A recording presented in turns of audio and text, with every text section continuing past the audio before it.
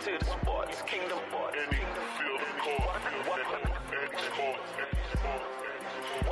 to the sports kingdom. Welcome you to the sports kingdom.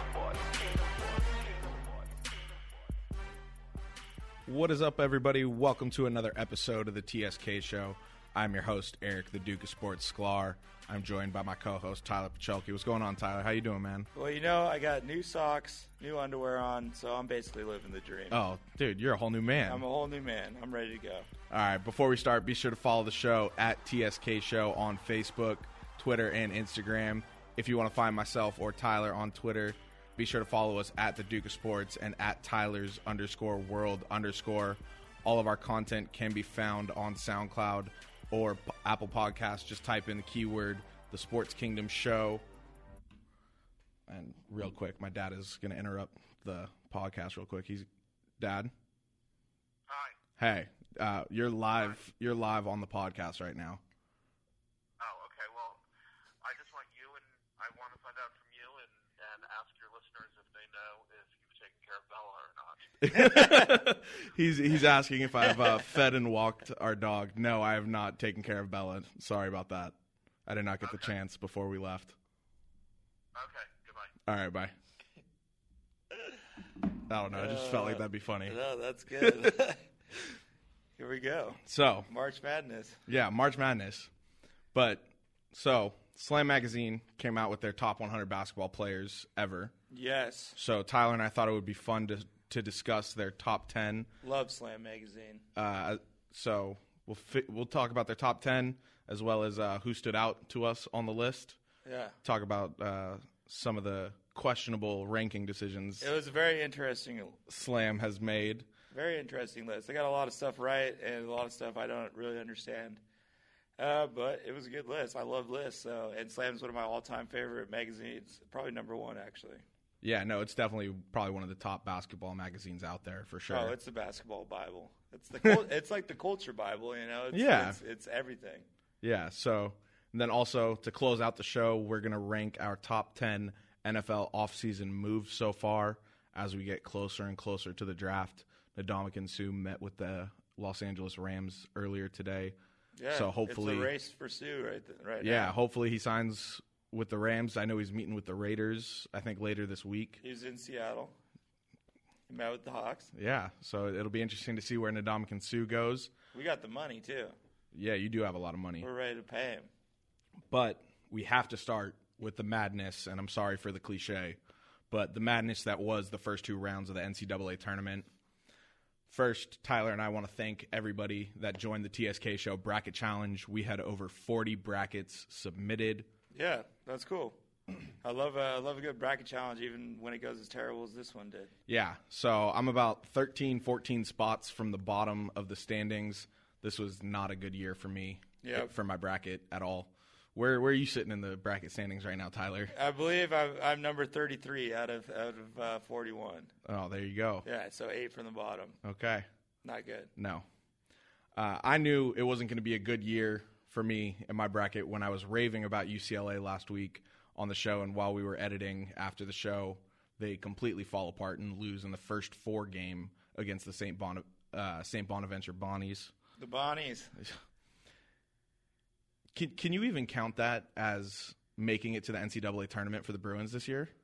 Yeah. I mean, you got just because of the success those teams have had coming out of those games. You know, people like Syracuse. Every year, there's been a team that wins more than one game. So you gave yourself a shot. UCLA could have easily won 2 games in the tournament. Yeah. So see, to me, you want the opportunity. You want to go dancing. It doesn't feel as good because it's before, that first day of round 64. Yeah, it's like a play-in game. Yeah, it is a play-in game, but it also gives you the shot. So I would say it's a success for sure. I don't know. Everybody wants to fire Steve Alford. Did you know the inaugural year that they expanded to 68, a team, I think, who was it, went from a play-in game all the way to the Final Four? Really? I'm pretty sure it was VCU. Was it VCU? Yeah, I'm pretty sure it was VCU with like Shaka Smart. Wow. And all those guys. But interesting. Yeah, the first inaugural year, a play-in game team went to the Final Four. All right, so I guess I'm You got to demeaning the first four a little too much. Yeah. No, it's a meaningful game. It's not a throwaway game to me at all. Okay. Well, Thursday rolled around. I came over to your place, came over to the apartment. Oh, yeah. We had 2 TVs set up. Yep. We were ready to roll.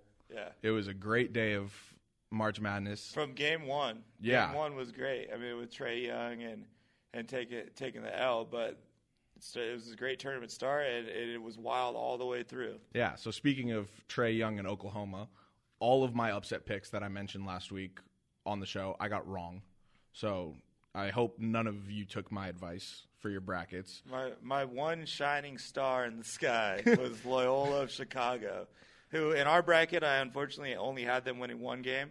I only filled out 2 brackets. In my other bracket, I had them going to the Sweet 16. Oh, so you're sitting pretty in your other bracket. Well, as far as Loyola Chicago goes, yeah, definitely. Go Ramblers. But they're my one shining star, so I'm all in with the Ramblers. All right, yeah. So never did I think I'd see a 16 seed beat a number 1 seed. No. But University of Maryland, Baltimore County beat the University of Virginia by 20 points, no less. Virginia just didn't come to play. No, well, and to score 74 points on Virginia is you're basically going to beat them. They try to play, under 60 points. Yeah, they're a very defensive-centric team. And they played the right game plan. They played sporadic all over the place, so they came out with a good game plan and won. It's just I didn't think I'd ever see a 16 seed. Well, not ever. I knew that 16 seeds were getting closer and closer, but I definitely did not think I was going to see it in that game. Between Virginia looking great, and I honestly thought Radford and Penn were much better 16 seeds. So the fact that they won, that's awesome. Yeah, and then once UCLA lost, I said I was going to root for the University of Arizona, who I had in the Final Four. And I had very high on them. I as well had them in the Final Four. My sister goes there, so I was going to root for the Wildcats, but they go on to lose by 21 to 13 seed Buffalo. Game 1 too. Yeah, game 1, first round, first night of the tournament.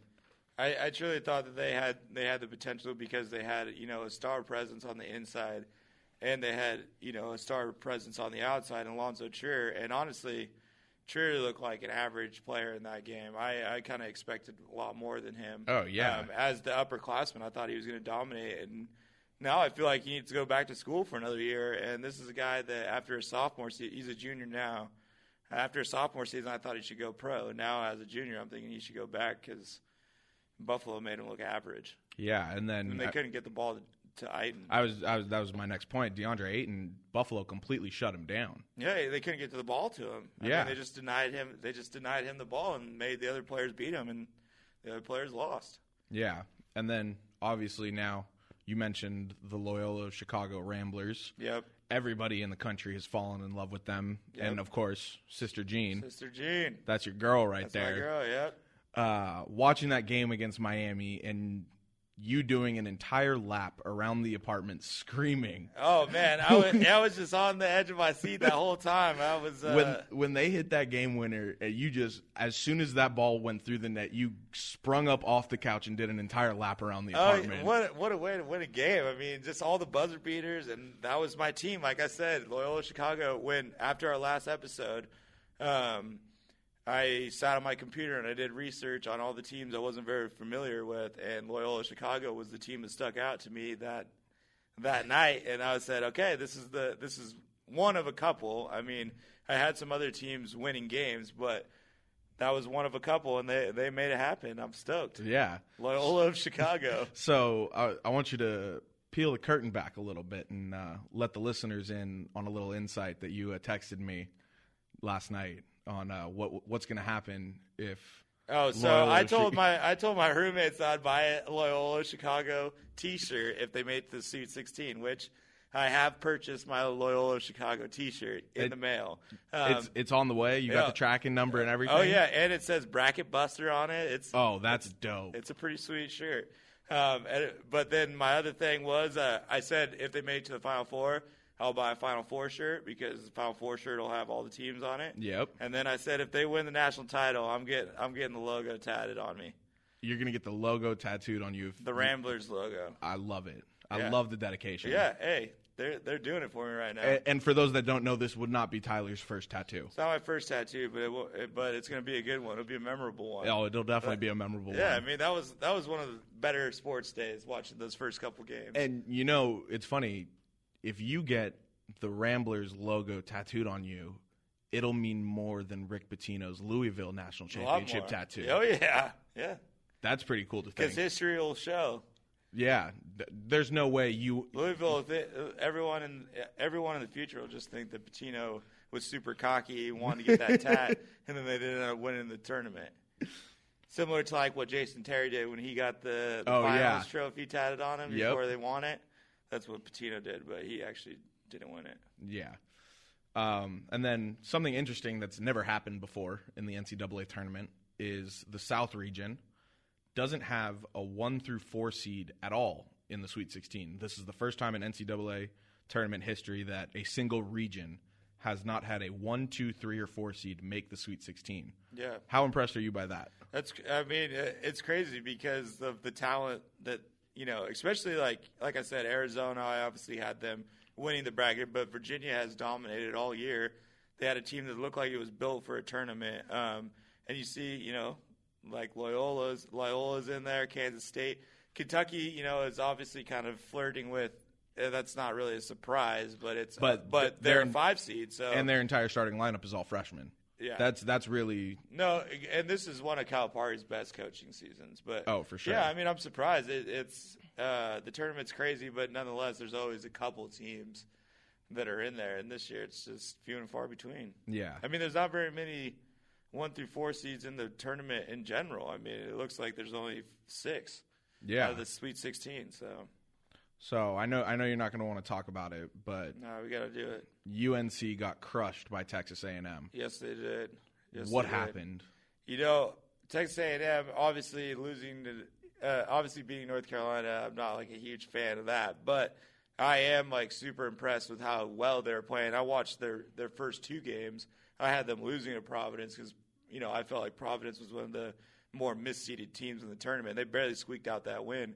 But Texas A&M looks really good right now as far as making a Final Four run with the size that they have. I mean, they have a 6, they start 6'9", 6'10", 6'10". And the one kid in the middle, Tyler Davis, he's a guy that I think he's lost 70 pounds since he's been there.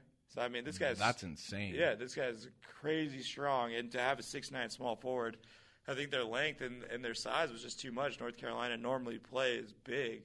And this year, they're much smaller. We run 3 guards, and Theo Pinson is basically like our 4. And he's really like a 2 or a 3 on most other teams. On most other teams. So and Luke May is not a center. No. So, I think the size is what really – got to North Carolina, and the size is what I really like. It reminds me of Florida when Florida won those back-to-back titles. Yeah, with Noah. I mean, they're not Horford. Quite as good as those guys as far as like the big names, but I also don't watch a lot of SEC basketball. Right, but you compare the size that Texas A&M has. Think about it.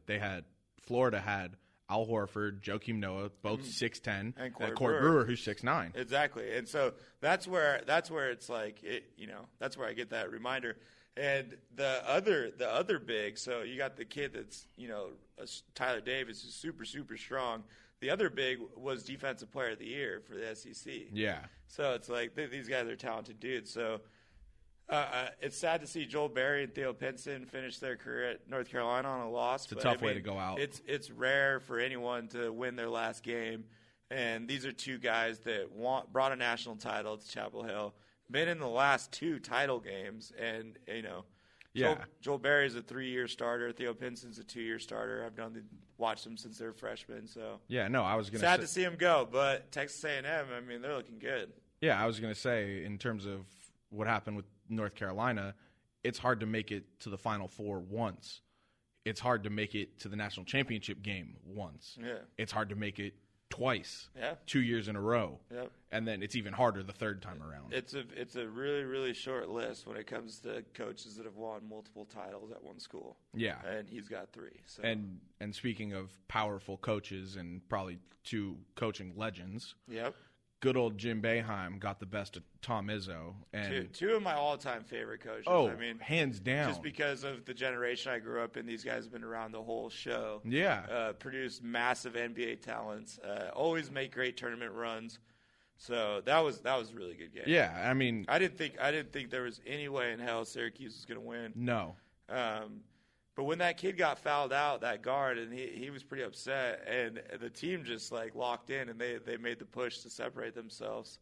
Yeah, I mean, I had Michigan State I had in the Final Four. I had Michigan State winning it all, Yeah. and I mean, I love watching these legendary coaches go up, especially in the early rounds, because it becomes more of the coaches trying to out-coach each other. Yeah, and coaching.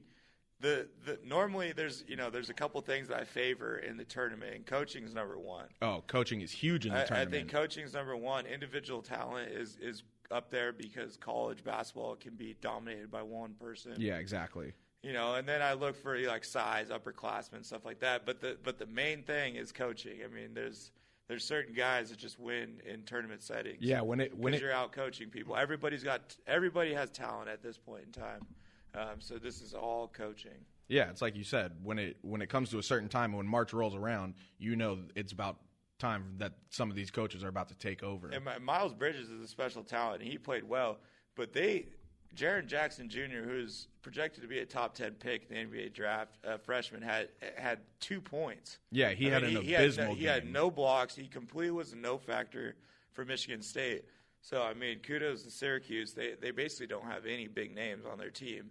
No, but I mean that. But they have Boeheim, and Boeheim's zone defense. Yeah, at it again. Yeah, speaking of the zone, they got Syracuse Duke in the Sweet 16, the 2-3 battle of the 2-3 zones. And speaking of Duke, Wendell Carter Jr. and Marvin Bagley III look like absolute giants compared to some of the guys that they've gone up against so far in the tournament. Duke's like one of 3 teams that I think is playing at a championship level.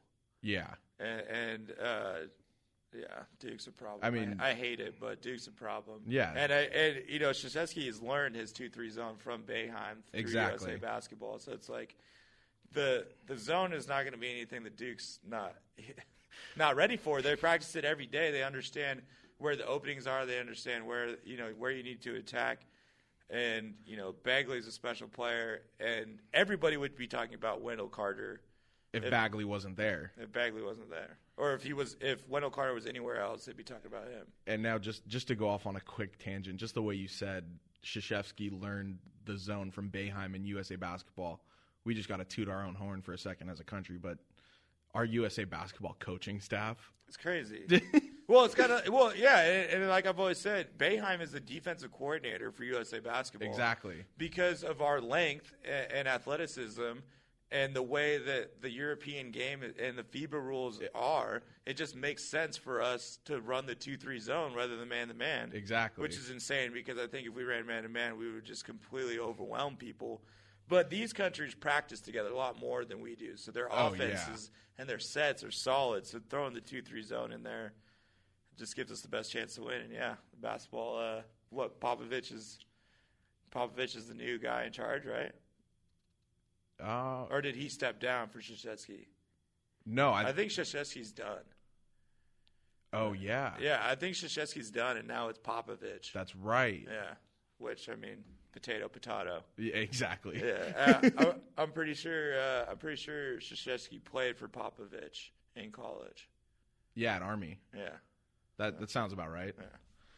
Yeah.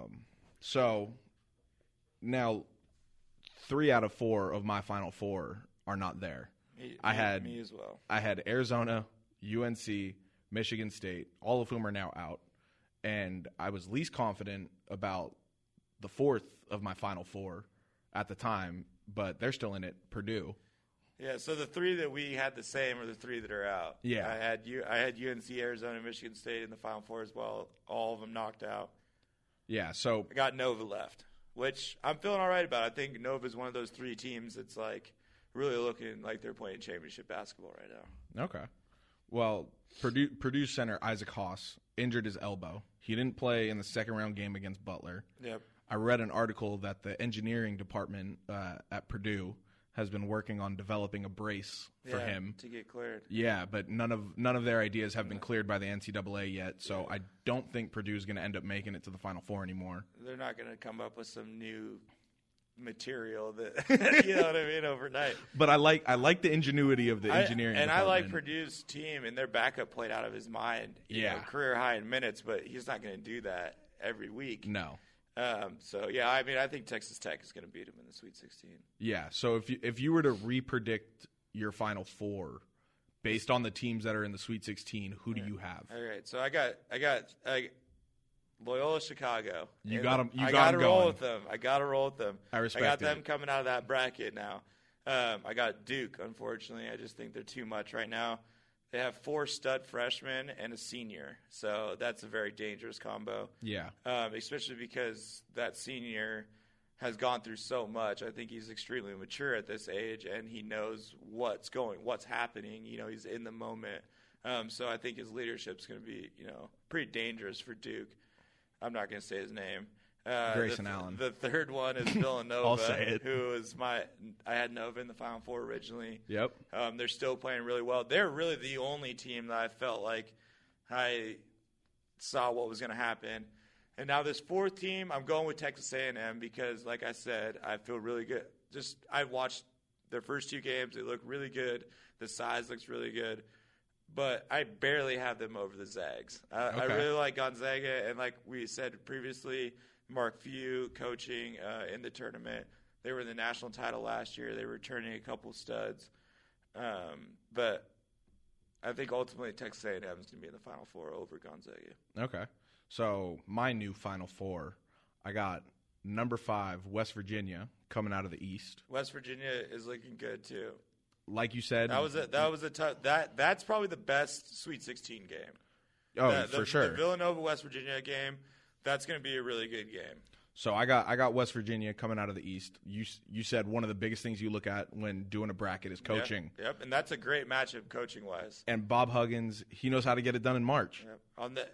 For the rest of my life, when I hear Bob Huggins, all I see is him about to kiss Deshaun Butler. Just stroking his head on the court after he blows out his ACL. Yeah. Was that Deshaun Butler? Is that who that was? I think so. Yeah. Then I got Duke coming out of the Midwest, number 2 seed. I wasn't big on this team at the beginning of the tournament, but after I saw them hit that buzzer beater, I got Michigan making a run to the Final Four. Hey, that's a good pick. That's a pick that I basically dismissed because I really like Texas A&M and Gonzaga. So yeah, and now that Arizona is not going to come out of the West, I got Michigan coming in hot. Okay. And then I got to stick with coaching, John Calipari. I think he's going to be able to Kentucky, Yeah, I think Kentucky's going to make it to the Final Four with an entire starting 5 that are all freshmen. I mean, Kentucky definitely has the best pool and shot to win. That's the bracket that doesn't have a 1 through a 4 seed left. Yeah, exactly.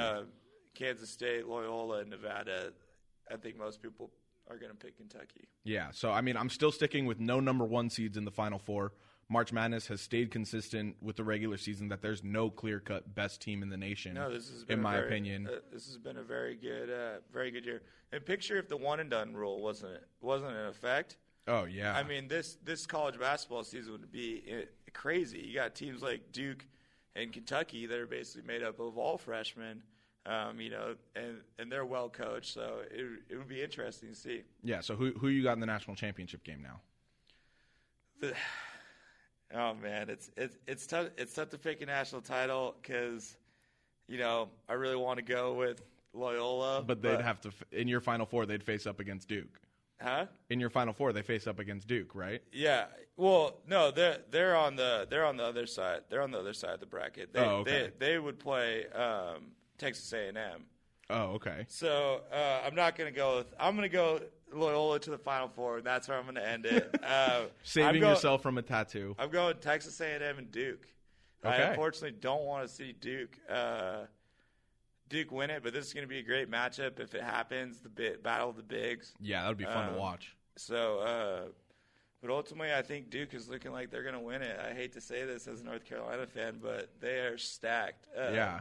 Marvin Bagley's a freak. He might be the best player in the tournament. And then that senior, he's a stud, and he knows what moment he's in. It's his last run at Duke, so yeah, going with the Dukies. Yeah, you're not gonna like it, but I have Duke over Kentucky in the national championship now. Yeah, I mean, I don't like Duke by any means, but I'm aware of how good of a basketball team they are, and that's what's special about North Carolina and Duke.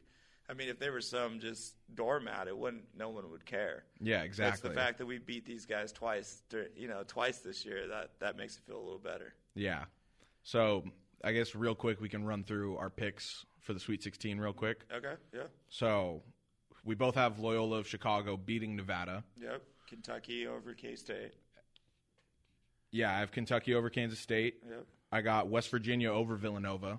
I got Nova over West Virginia. Okay, and then I got Texas Tech beating Purdue. Me too. And just because of the injury to the Exactly. center. Yeah. Exactly. So that's sort of an upset, but it's a 3 over a 2. Yeah, no, that's gonna be a solid game. We got the Zags over Florida State. Definitely. You don't have Michigan over Texas A&M, but I do. I got Texas. Yeah, I got Texas A&M. Yeah, so I got Michigan over Texas A&M. Kansas is going to beat Clemson. Yep. And Duke's going to beat Syracuse. We had no love for Kansas. We didn't talk about them once, and they're a 1 seed. So yeah, shows you where we. I mean, no disrespect to Bill Self. He's another incredible coach who's been around our entire lifetime. Yep, definitely. So I mean, I don't know. I just don't think a number 1 seed's going to be able to get it done this year. No, and Duke. I think most people, the eyeball test. If you're a basketball fan, you see Duke play, they're looking dangerous. No, they're running on all cylinders. Yeah.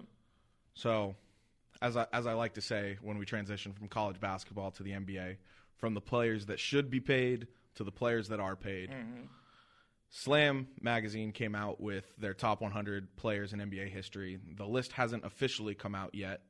It's in print. Yeah, it's in print. It's not on the web. So in this day and age, it hasn't come out officially, but we all know about it. Yeah, it's definitely out officially. The magazine's in stores. But yeah, it was a great list. Yeah, so their top 10 players in NBA history. Number 1, Michael Jordan. Yeah, of course. Number 2, LeBron James. Number 3, Magic. Number 4, Kareem. Number 5, Kobe. 6, Shaq. 7, Bill Russell. 8, Wilt Chamberlain. 9, Tim Duncan. Yep. 10, Larry Bird. And if you want to go back in the TSK Show archives on SoundCloud or Apple Podcasts, just type in the Sports Kingdom Show. Episode 12, Tyler and I did our top 5 greatest basketball players of all time. Yep. Tyler, who is your top 5? My top 5 was MJ, Kobe, LeBron, Magic, and Bird. And so my top 5 was Kobe, MJ, LeBron, Kareem, Magic. Yep. So, I mean, I had Bird obviously much, much higher. And on that episode, I explained why. But, and then as far as like the top 10, when it comes to, when I'm looking at the list, the only person I really don't think is a top 10 player is Duncan.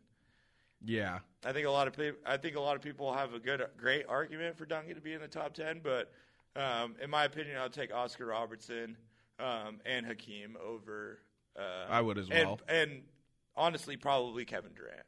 I'd probably take Kevin Durant over Duncan, but that's just because I know what kind of trajectory Kevin Durant's on. He's already accomplished so much, but and I mean, it's not that Duncan doesn't deserve it, right? But I just probably wouldn't put. But if you also think about there was always a big argument of, was it Kobe's era or was it Tim Duncan's era? Yeah. It was Kobe's era because Kobe was a personality. Yeah. Kobe had... Yeah. Duncan's greatness relies on being part of something special, which was the San Antonio Spurs 30-year run. Yeah. I mean, basically from David Robinson to now. He was part of that run with Popovich and the Bigs.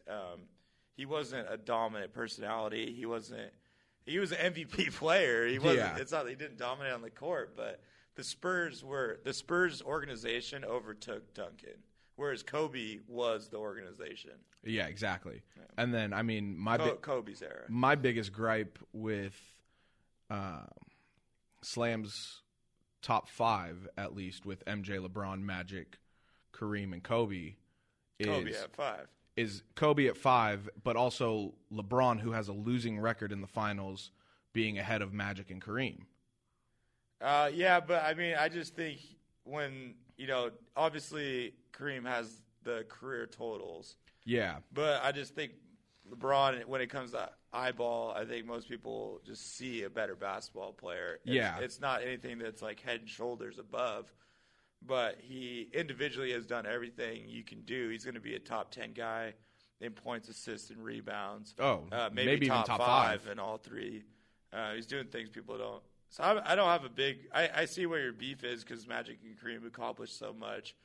But I still think LeBron's like regular season, individual things overweigh his losing record in the finals. Yeah. And then, I mean, we were both talking about this a little bit before we started recording, but we have no idea what sort of criteria Slam is using for this list. And it seems as if they did it as if the NBA were to end tomorrow. Because of – and the only reason I say that is things like Kawhi Leonard, Giannis Antetokounmpo, James Harden being 60 overall. Yeah. I think these guys, their trajectory is there. They could be that, but I don't know if Giannis is a top 100 basketball player of all time, or if Kawhi Leonard, for that matter, is a top 100 basketball player of all time. James Harden probably, just because he's had arguably 3 MVP seasons in a row now. Yeah. But still, I mean, he hasn't won a championship. He's been to 1 finals and lost. And he was the reason they lost. And they have him at 60. Okay. It's not that they have him on the list. They have 40 guys behind James Harden. Yeah.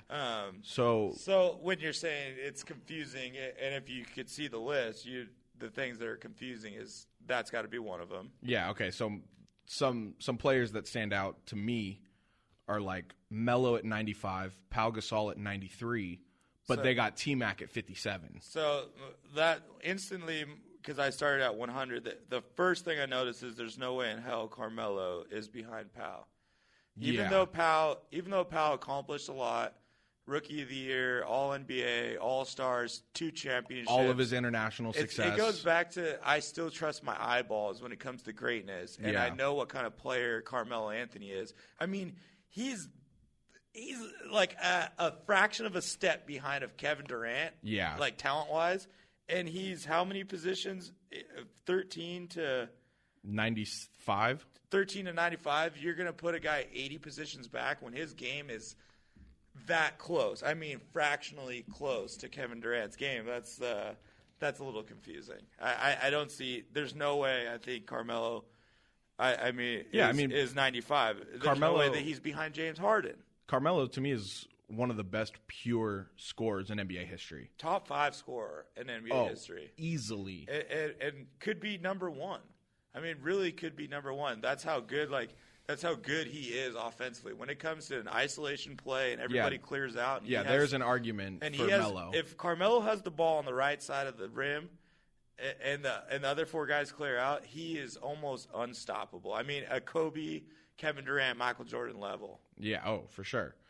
And then, I mean, I probably wouldn't have had T-Mac up as high because he got injured in his prime, but I do understand that the greatness was there. But he also, just because of injuries, never got over the hump and won a ring. Yeah, and the guys that are right behind him, someone like Ray Allen and Paul Pierce, guys that made the longevity stardom. And that have rings. And yes, maybe they're prime. And so the other thing that I was confused with is, like, are we judging these players by their primes? Outside of, like, are we judging it from, like, today, that's why Giannis is on? Or are we judging it by their primes? That's why T-Mac's so high. Right. Because his prime was unreal. But as a career, as a whole, I don't know. I probably would take Ray Allen and Paul Pierce over T-Mac. And then there's another one, Grant Hill. Grant Hill at 81. I mean, that's another guy that had a prime of maybe 4 or 5 years. Yeah, exactly. And so that's like his prime was cut short. Yeah, his prime was cut short. So I don't know. It looks as if they're valuing the prime. Yeah. And then the last thing is winning. I think those are the 3 main things that confuse me. Is it about their primes? Is it about how much they won? Or is it about, like, current players right now, like a James Harden and Giannis? Yeah. And it's like winning. They got Tony Parker as 67. Now, Tony Parker's a great Hall of Famer, no doubt about it. Maybe a top 100 player, but 67. I mean, see, I liked Tony Parker at 67, and I liked Manu Ginobili at 72, because those are two of the top international players ever. Yeah, but we're talking NBA players. I mean, international or not. But I'm saying what they've accomplished in the NBA as international players puts them as two of the top international players ever. No, they're for sure two of the top international players, but I just don't know if they're a top 75 player of all time. I mean, I guess I would have to make my own full list. Yeah. But yeah, was the only kind of confusing stuff about the list. What was being put into consideration? Yeah, no, for sure. And that goes back to the Carmelo and Pau Gasol. Sure. Obviously, Pau Gasol was ranked above because of his winning. You got people like Penny Hardaway on the list. Yeah. Whereas Penny Hardaway's prime would destroy Tony Parker's prime.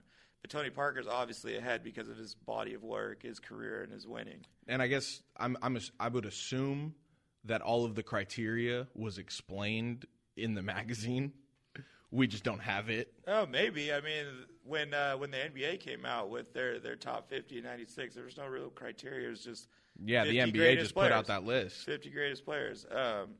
So a couple other names that shocked me, and I guess I'll ask if you liked where they were ranked. Mm-hmm. What do you think of Steve Nash and CP3 at 34 and 35, respectively? Okay, I'm glad you brought that up, because my biggest beef with this list is point guards. That's my number one beef with this list is the point guards. Isaiah's great, but Isaiah Thomas over all. Okay, so we're talking Detroit Pistons. Isaiah Thomas. They got Isaiah Thomas over John Stockton, the all-time assist leader, over Jason Kidd, over Steve Nash, AI, CP3, even Steph Curry. Steph Curry's another one where I'm like, I don't understand how he's the fourth greatest point guard of all time. Yeah. Yes, Steph Curry is a special player, but it's the guy took he played college basketball longer than most guys do. He took 3 years to develop into the league. Yes, he had a bunch of ankle injuries. He has 2 MVPs and 2 championships, which is why he's rated so high. But this is another one of those things where I just don't know if I'm taking Steph Curry over Stockton, J. Kidd, AI. I don't know. The point guards was a little shaky to me. Oh, for sure. But as far as Nash and Chris Paul, I mean, I think they're probably ranked a little far back. I mean, I'd probably have them maybe in the late 20s, but they're ranked. Yeah. They're ranked as far as they're overall ranked pretty well. It's where they're ranked at in the point guard. Yeah, in terms of where they're at on the list. Yeah, because I think Steve Nash is the top 3 point guard of all time, and CP3 is fucking real close. Yeah. And then what do you think about Dwight Howard at number 89? Dwight Howard's a guy that I think he was the best big man in the league for an entire era. Almost. We both think he's a Hall of Fame player. Yeah. So it's a little low to me. I think he gets I thought it was a little low. He gets hated on because of who he is. He's part of this social media generational players like LeBron and all these guys. That's why. But it's like Dikembe Mutombo, I'm taking Dwight Howard. Now, Dikembe was a great player who played 20 years in the NBA and took the Sixers to the finals. But Dwight Howard was more dominant than he was. Dwight Howard was the best big man in the league. Now, Dikembe played with some of the greats, and even Alonzo Mourning at 78.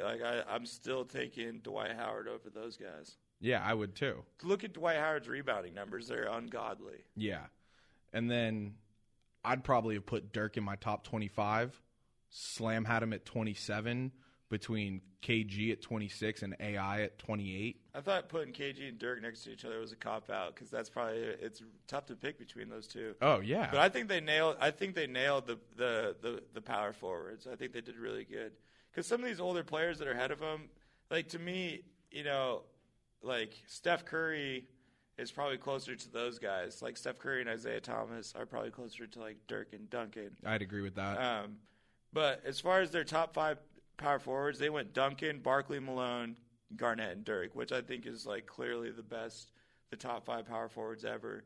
And to have all 5 of them in top 27, I think that's pretty close to how it really is.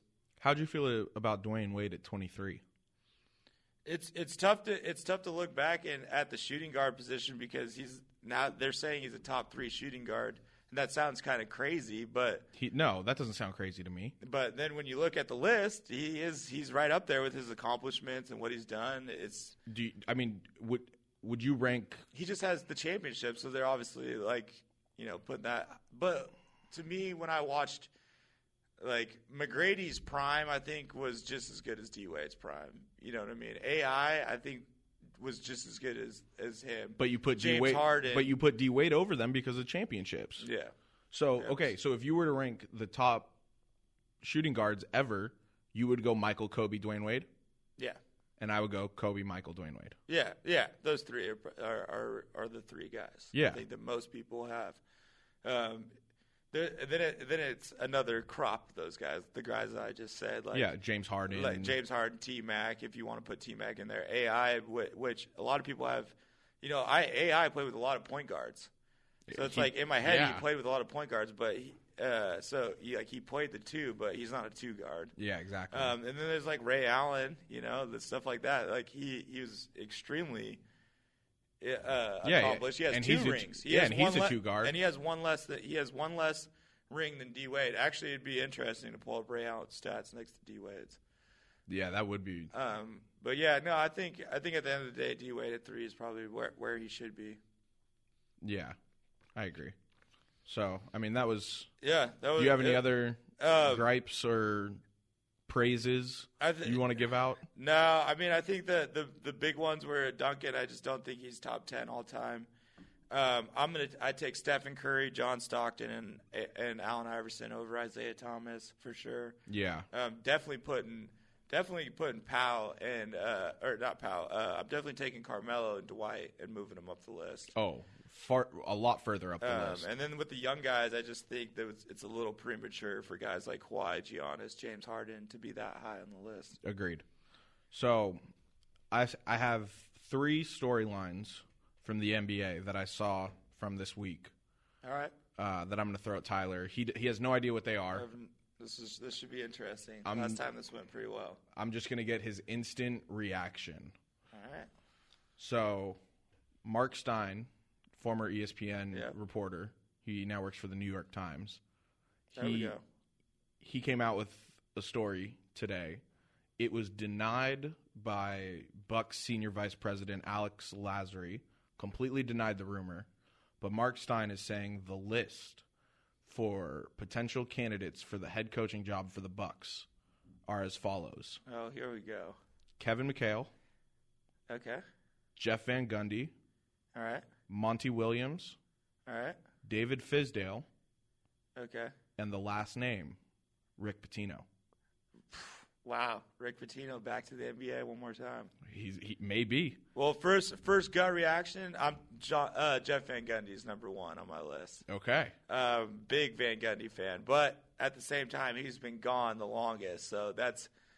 But he hasn't. He's been gone from coaching. He hasn't been gone from the game. NBA. No, but it's a different game than when he last coached. True, very true. I mean, he was coaching Ewing when he was last coaching. So yeah. What was the first name on the list? Kevin McHale. Okay, so Kevin McHale and Monty Williams and Fizdale, those guys have all coached recently and all been Coach of the Year candidates.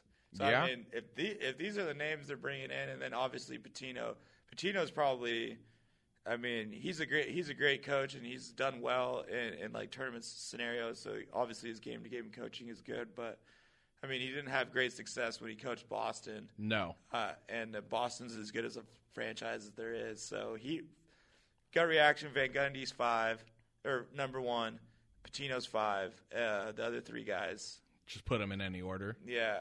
If I were to actually have the power, it would probably go Fizdale, McHale. Williams. Monty Williams. Okay. Yeah, Monty Williams, though, his wife passed away. He's probably, really locked into wanting to get back to basketball. Yeah. It'd be really cool to see him get a job. Yeah. All right, and then second storyline, obviously probably the biggest news from yesterday, Ty Lue taking a leave of absence to focus on his health. Hasn't been able to finish 3 games this season due to illness. Gut reaction. That's crazy. That's I mean, that's just it's obviously something mental. It's the whole stress of this. It's coaching LeBron. Coaching LeBron. LeBron is bad for his health. That's not he can't handle it. I mean, he won a championship year one, and was given the best team in basketball, arguably. Obviously the Warriors are there and other teams, but arguably easy top 5 roster. So, and he's got arguably the greatest player ever on his team. It's just a lot of stress, and if they don't win, it's his fault. Most people aren't gonna. I mean, people blame LeBron, but they're also going to point fingers at the coach. And if they don't win, he's fired. So yeah, I mean, I gut reaction. LeBron's bad for his health. But it's a tough position. He hasn't finished 3 games all year.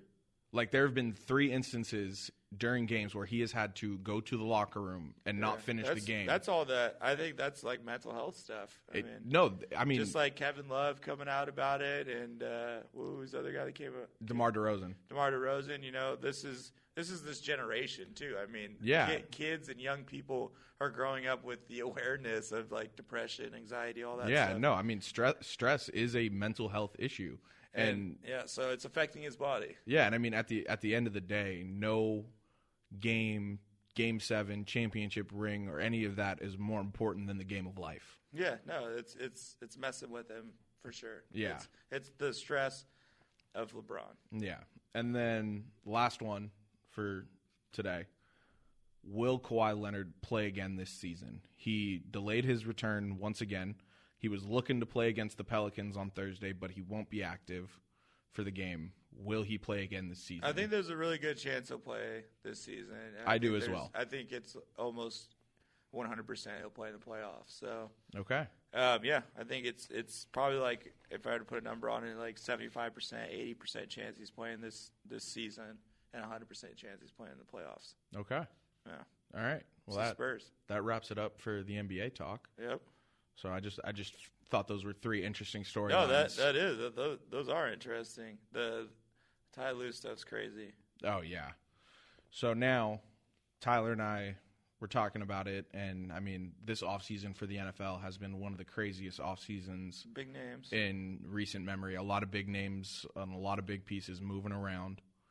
So we figured we would rank our top 10 NFL offseason moves from the offseason so far. Yep.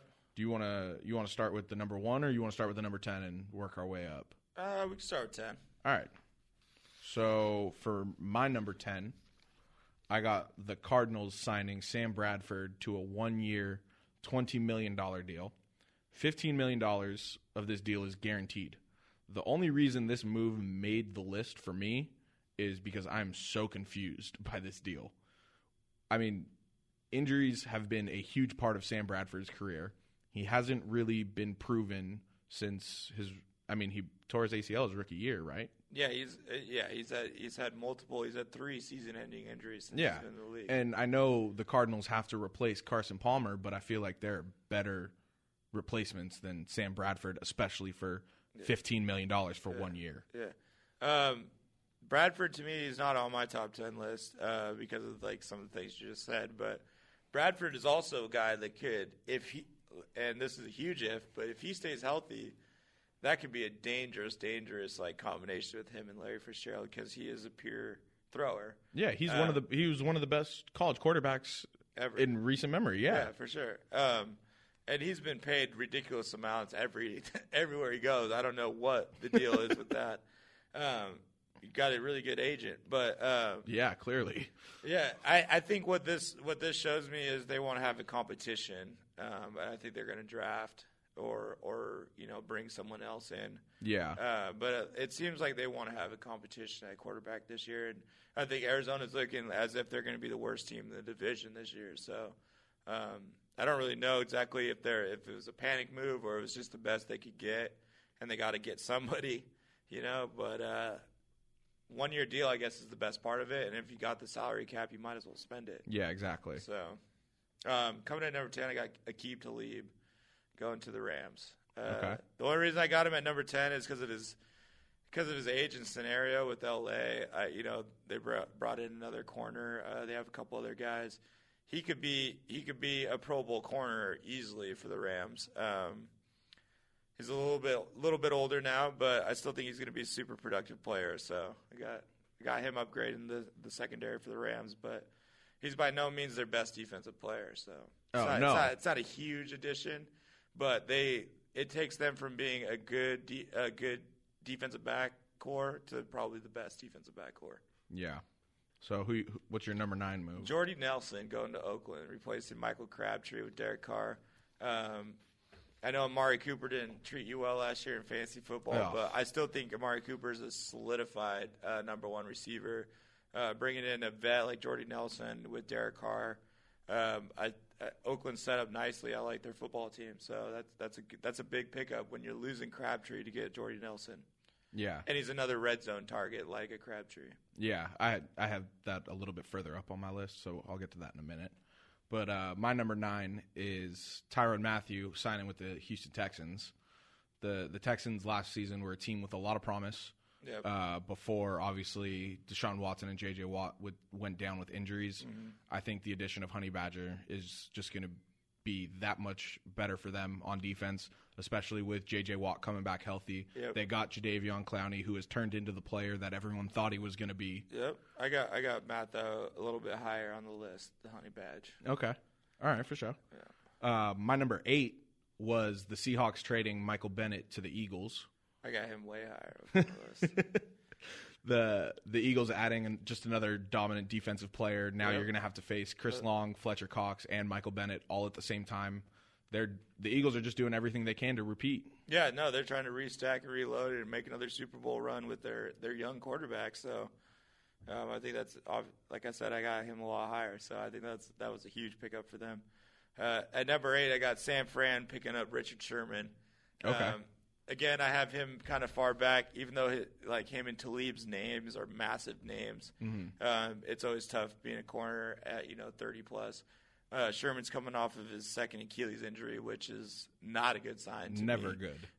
So, I'm not going to sit here and bash Sherman, but, I think he's taken a step back. That's why he's back on my list a little bit. But he's still a great pickup for San Francisco, especially being in this division, being able to play the Hawks twice a year. San Francisco is definitely making the right moves to try and make a playoff run this year. Oh, 100%. 7? And then 7, I got Jarvis Landry going to Cleveland. Okay. I think getting a complement receiver to Josh Gordon is important in so many different ways. Because you don't know when Josh Gordon, I'm a fan of Josh Gordon. I don't think he's a bad person. I think his case has been handled kind of incorrectly, but you don't know if he's going to be on the field. He hasn't been on the field. So to get Jarvis Landry, you have a guy that's accomplished a lot in this league. He can be number 1. But if you do have him on the field, now you have a combination that, Josh Gordon is, to me, a top 5 talent in the NFL as far as receivers. Jarvis Landry. He could be the best receiver in the NFL. And to bring in someone like Jarvis Landry, who's probably a top 20 guy, maybe even higher, that's whoever they have at quarterback next year. That is luxury right there. That's what that is. Oh yeah, and I mean Jarvis Landry and Flash Gordon together. That's a 2-headed monster on the field that I don't think any DB group wants to see. No, that's headaches. I mean, if they get a guy that's capable of getting them the ball, which I think they will, they're looking scary. Yeah, and so my number 7 is, you already kind of touched on it, but it's the Packers cutting Jordy Nelson and then Jordy Nelson signing with the Raiders. Yep. Aaron Rodgers' favorite target is gone from Green Bay. Yep. That was probably the biggest shock, but I guess obviously they got some injury concerns with Jordy Nelson because he hasn't been all that healthy as of late. But like you said, that gives Derek Carr another big target since the Raiders had to get rid of Michael Crabtree to be able to afford signing Jordy Nelson, and that also led to the Packers signing Jimmy Graham, which is basically, I think, an even kind of replacement. Yeah, because Jordy Nelson was a Packer, and he went through that system, and he was like kind of missed when coming out of college. So the things that he brings to the table, he was a Packer. He knew that system inside out. And Jimmy Graham brings an individual talent that's scary. Yeah. So, what'd you have number 6? Number 6, I got Danny Amendola signing with the Miami Dolphins. Danny Amendola, I don't have him on my top 10 at all. Now, see, the reason I have him on my top 10 is him leaving New England was a big surprise. He isn't the only one to leave this offseason from New England. Yeah. maybe some of that story that ESPN put out about the potential demise of the Patriots had some truth to it. Who knows? No, they're not losing big names. I mean, they're losing Amendola names. They're not losing. They lost Malcolm Butler. But I mean, they didn't even play him. I mean, they were obviously moving on from him. But yes, look where that got them. He is a good player. But they're also bringing in players. I mean, they signed someone like Danny Shelton, who is a stud at that position. Right. New England's the masters at picking up talent when no one wants them and getting rid of it when they need to. You know, they don't overpay people. They don't get stuck in bad contracts. They're not stuck with people that are dropping off.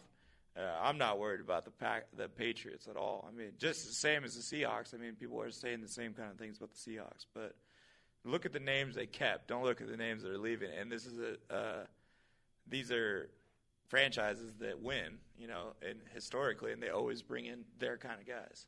Yeah, so, I mean, it'll just be interesting to see what ends up happening. Amendola, I think, was the product of good quarterbacking. I don't think he was anything special. I was excited when he went to New England to get a shot to play with the good quarterback, and then he really just put up pedestrian numbers. Yeah. But Miami is just a mess right now. But that's a different story. Yeah, see, him going to Miami isn't a big deal. It was more him leaving New England. Yeah, definitely. Number 6, I got Tyrod Taylor. I got him over a number of quarterbacks as a pickup because I think what Tyrod Taylor gives Cleveland is a guy that they can go with week 1 if they don't find themselves in a good position in the draft. I don't think anybody knows what they're going to do in the draft. Are they going to trade the number 1 pick? Are they going to take Barkley? Are they going to take a quarterback with one of those, you know, that 1 or that 4 pick? But now I think they have the luxury where they don't have to take a quarterback if they don't feel like this is their franchise guy. Exactly. They've got a year. They've picked up major playmakers, like I just said, Jarvis Landry. Basically picked up Josh Gordon because he hasn't been playing. And they also signed Carlos Hyde on offense. They also have Duke Johnson. They took Njoku in the first round last year as a tight end. Tyrod Taylor has weapons around him. For once. I definitely think this is Cleveland's year of making a playoff push. And I think Tyrod Taylor is the reason why. Wait, hold on.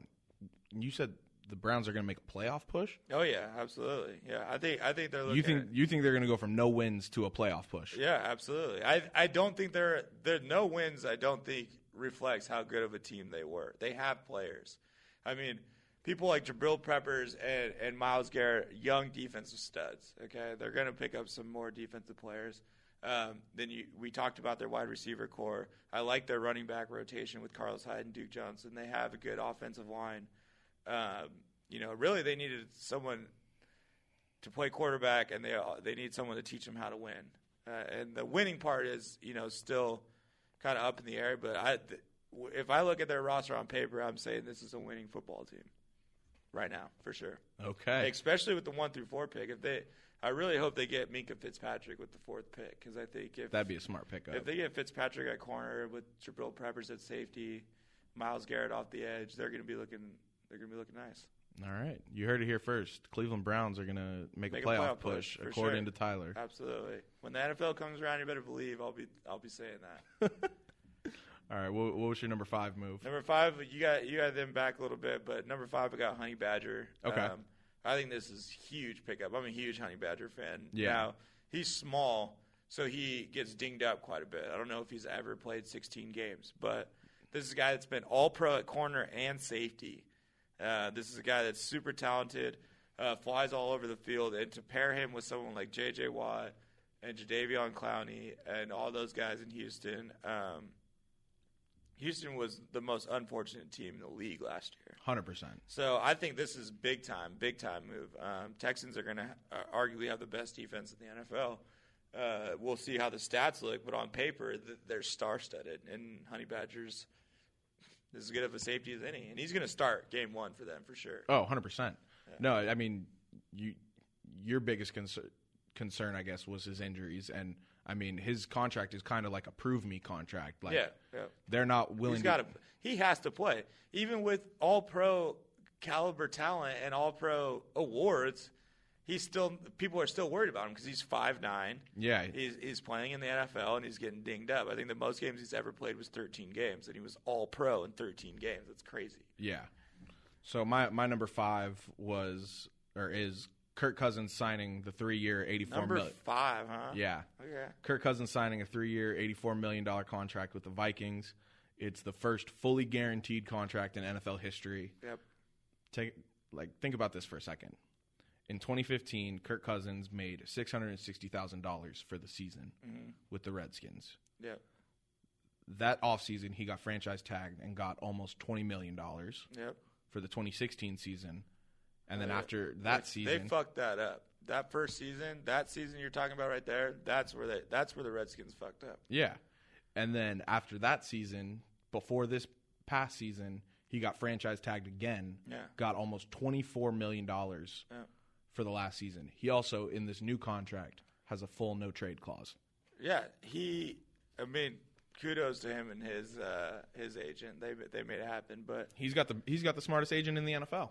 DC messed that up. They should have paid. They would have been paying him maybe $10-12 million a year, and non-guaranteed. Yeah, 2 years ago, and then not only did they franchise tag him, which is not necessarily ways because again you have the money, you got to spend it somewhere, and quarterback's the most important position. But you're overpaid him for 2 years when you could have been paying him less and kept him, and now you're losing your guy who you disrespected the whole time. You gave up your whole team to get Robert Griffin.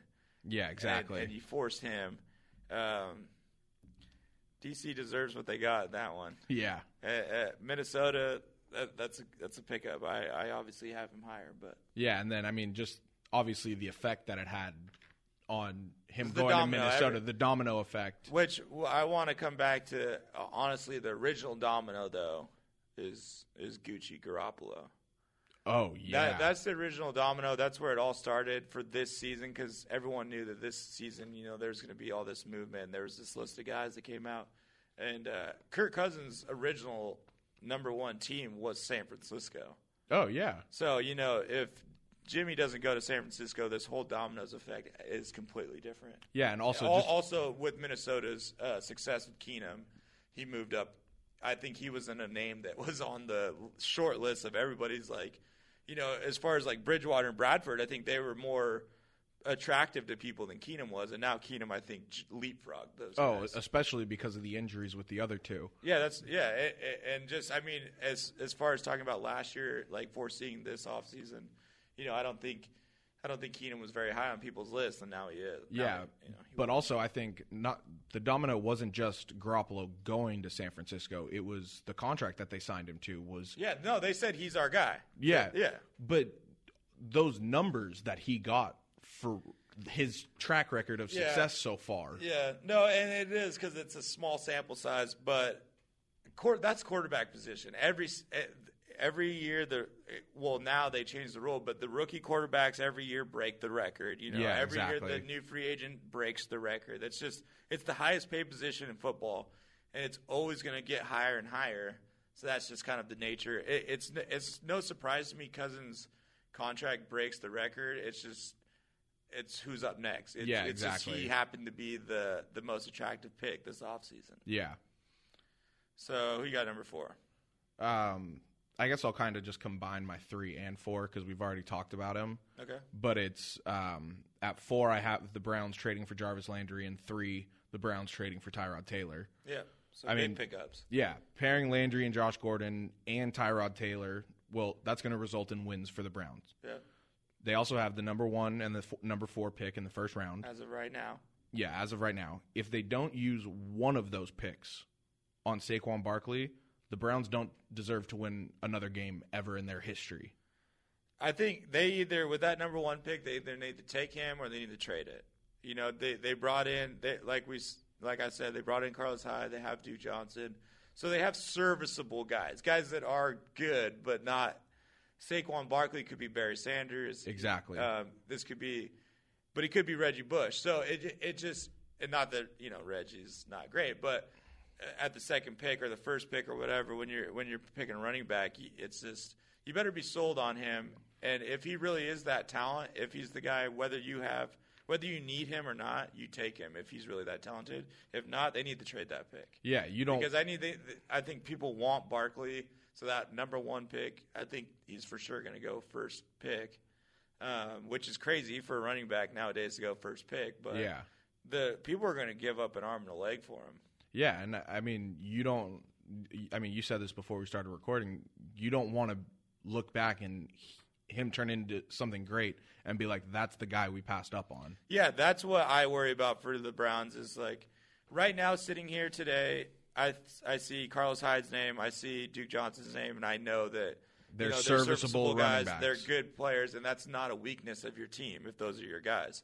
But in 10 years, am I going to know Carlos Hyde and Duke Johnson's name and be like, that's the combo when Saquon Barkley could be one of the greatest running backs ever? Exactly. And then that's putting a lot of, that's a tough decision. I'm glad I'm not making that decision. 100%. But I think they either take him or they trade the number 1 pick. Yeah, and then as far as Tyrod Taylor, you said it already, Tyrod Taylor's by no means the end-all, be-all of a quarterback in the NFL, but he's the best they've had in a long time. And I think he's a guy it's a crutch to get you to the quarterback.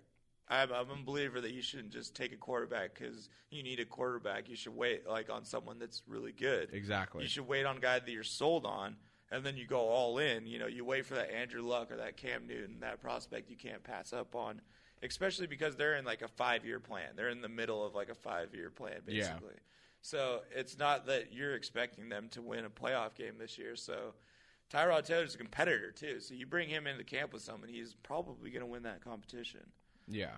But at number 4, I have Marcus Peters, another corner that the Rams picked up. I think they're just stacking that defense to go along with their pass rush. Yep.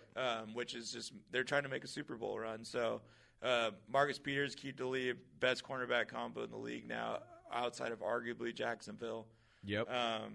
And then number 3, this is a big one for me, Marcus Pouncey going to Carson. Yeah, that's big. I think the Chargers are always a team that's is a talented group, especially with Phillip Rivers, protecting Phillip Rivers. That's going to be big time. They have a good running game. So I think bringing in a talent like Pouncey to Carson solidifies that offensive line a little bit and allows them to do what they can do on offense. And the Chargers, they're probably, if they have the opportunity, they'll probably take a quarterback because they're getting ready for Phillip Rivers to retire. Well, and they have the luxury of having Phillip Rivers still, so they can, they can wait. Yeah. If they see a guy that what Seattle did, if they see a guy that they know that's going 3rd, 4th, 5th round, and they know he's a talent, they can take him in the 2nd or the 3rd round before everybody else is, because they have Phillip Rivers, to crutch them along. And that's what Seattle did with Russell Wilson. They worked out a bunch of quarterbacks, and they knew Russell. If you listen to interviews that Schneider and Pete Carroll, they knew Russell was their guy. Yeah. They knew it. They knew where they were going to take him. They knew no one was going to take him before early in the 3rd. He was projected as a 5th or 6th round draft pick. So, that could be a scenario for Carson. Yeah. And then, so my number 2 move is, and you spoke about it already, but the Seahawks releasing Richard Sherman and him signing with the 49ers. Yeah. The end of the LOB era in Seattle. Obviously, it's a sad day. Yeah, it's a different era. Yeah, it's a different era. Time, turn the page, different chapter in the same book. See if they can keep the momentum they've had going. Yeah, it'd be like if the Migos dropped Takeoff. We still got Offset. We still got Quavo. Is Earl Thomas Quavo and Cam Chancellor Offset? Yep, for sure. There you go. So, we dropped one of the Migos. We ain't the Migos no more, but we're still badass.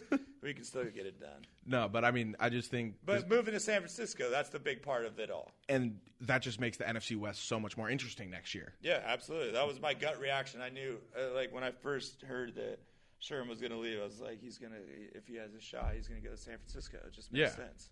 Yeah. Number two, I got Michael Bennett going to Philly. I think that's a big time pickup for Philly, solidifying that pass rush. Michael Bennett came out and said, "I told Alex Smith at the Pro Bowl he can't run for me. I've told Dak Prescott I'm coming for him. I told Eli that he better watch out." Man, he's ready to go. That I think, and yes, he is creeping up in age too, which is So, like, when I'm sitting from my Seahawks side of the table, I'm like, oh, Michael Bennett, Richard Sherman, they're getting up there in age. Yeah. You know, we don't have to overpay these guys. But if I'm sitting from Philly's side, it's like we're getting a guy that's still in his prime. And that he's been there and done that. Yeah, exactly. So he knows what it takes to win a ring. Mm-hmm. Yeah. It's just another good thing for Philadelphia. Yeah, definitely. And you know, I think he's a good cold weather guy. I think that's a good move. He's a power rusher. He's not this finesse guy. Yeah. So what's your number one move? Number one, I got to go with Minnesota getting Kirk Cousins, getting their guy. Not necessarily because I think Kirk Cousins is the best quarterback or out there, or you know, he's something crazy. I just think that they needed to solidify that position and move on, because Minnesota's so talented everywhere else. Like at every single position group, they're talented. They just needed consistency at quarterback, which is what Case Keenum brought them. Right. That's why they did so well, is because Case Keenum, you know what you're getting with him every single week. But Kirk Cousins, even though it's controversial, I mean, their stats, if you compare Keenum and Cousins, Keenum has the better stats. But now Cousins is coming to Keenum's team. He'll have the same opportunity as Keenum had. I've always thought Kirk Cousins is a top 10 guy when it comes to throwing the ball. You know, he doesn't have, like, the athleticism that some of these guys have, but when it comes to just throwing the ball, he throws a pretty ball. That's going to be a huge pickup for Minnesota. That's their best chance with the guys that are available to make a Super Bowl run. Yeah, exactly. I mean, like you said, that consistency of having one quarterback who knows it's his job and his job alone. Yeah. Case Keenum had Sam Bradford hovering over him. He had Teddy Bridgewater hovering over him when he came back from the injury. It was just there was no consistency, and nobody really knew whose job it was. It's the same reason why Alex Smith always wins these quarterback competitions. It's just great example. When you have a guy that you know what you're getting at quarterback, it just helps you out so much, because you know whether he's like the best or not, you know you can game plan around it. You know what I mean, and you can shape your team around what Alex Smith, Case Keenum, Kirk Cousins. You can shape your team around what they're doing, even if they're not your tier 1 quarterback. Exactly. It's like Jeff Fisher. You can have a tier 1 team around these tier 2 guys and still make it happen. Look at Foles. Yeah, but it's like Jeff Fisher. You're guaranteed you're going 8-8 with Jeff Fisher. Yeah, kind of. Yeah. Either that or the Super Bowl run. Well. His lone Super Bowl run, the Music City Miracle. Yeah. And then my number one, obviously you've mentioned a couple of the moves individually, but I'm lumping them all into one. The Rams had the best offseason out of any team in the NFL. They had a good one, for sure. They have a win-now mentality, especially after last season's success. They've loaded up on draft picks. Yep. We're getting 2 third-round compensatory picks because of a couple players we lost this offseason. And the biggest, I think, surprise for me when I saw the numbers was Trumaine Johnson is getting $26 million from the Jets this season. Mm-hmm. He just signed with them in the offseason. Yep. The Rams are paying Aqib Talib, Marcus Peters, Sam Shields, and LaMarcus Joyner, who they franchise tagged, a combined $25 million this season. That's great GM work. And I mean, they were able to cash in on teams that needed to get rid of guys. Exactly. Which is what the Patriots do. Yeah. So, I mean, like I said, I had 2 Rams in my top 10. I mean, I just had to lump all the moves they made. Getting rid of Alec Ogletree and Robert Quinn, those were 2 big parts of our team, but it was coming time to either pay them again or they weren't living up to their contract. It was time to get rid of them. No, I think they've had a great offseason. I think it's between them and Cleveland. I mean, Cleveland had a very good offseason. They've had a fantastic offseason. And I think the 2 teams that are getting hate on this shit and I sound like a broken record, but Seattle and New England.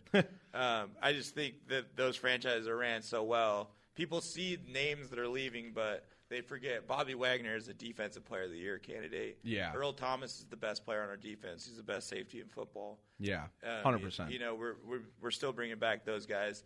Patriots still got Brady and Gronk, and from what I can remember, that's does it for them. So it's you know, I think people are want to hate these teams. They want to see Seattle and New England take a step back. I don't think they're taking steps back. They're 2 of the best teams in the draft. They're going to bring in talent.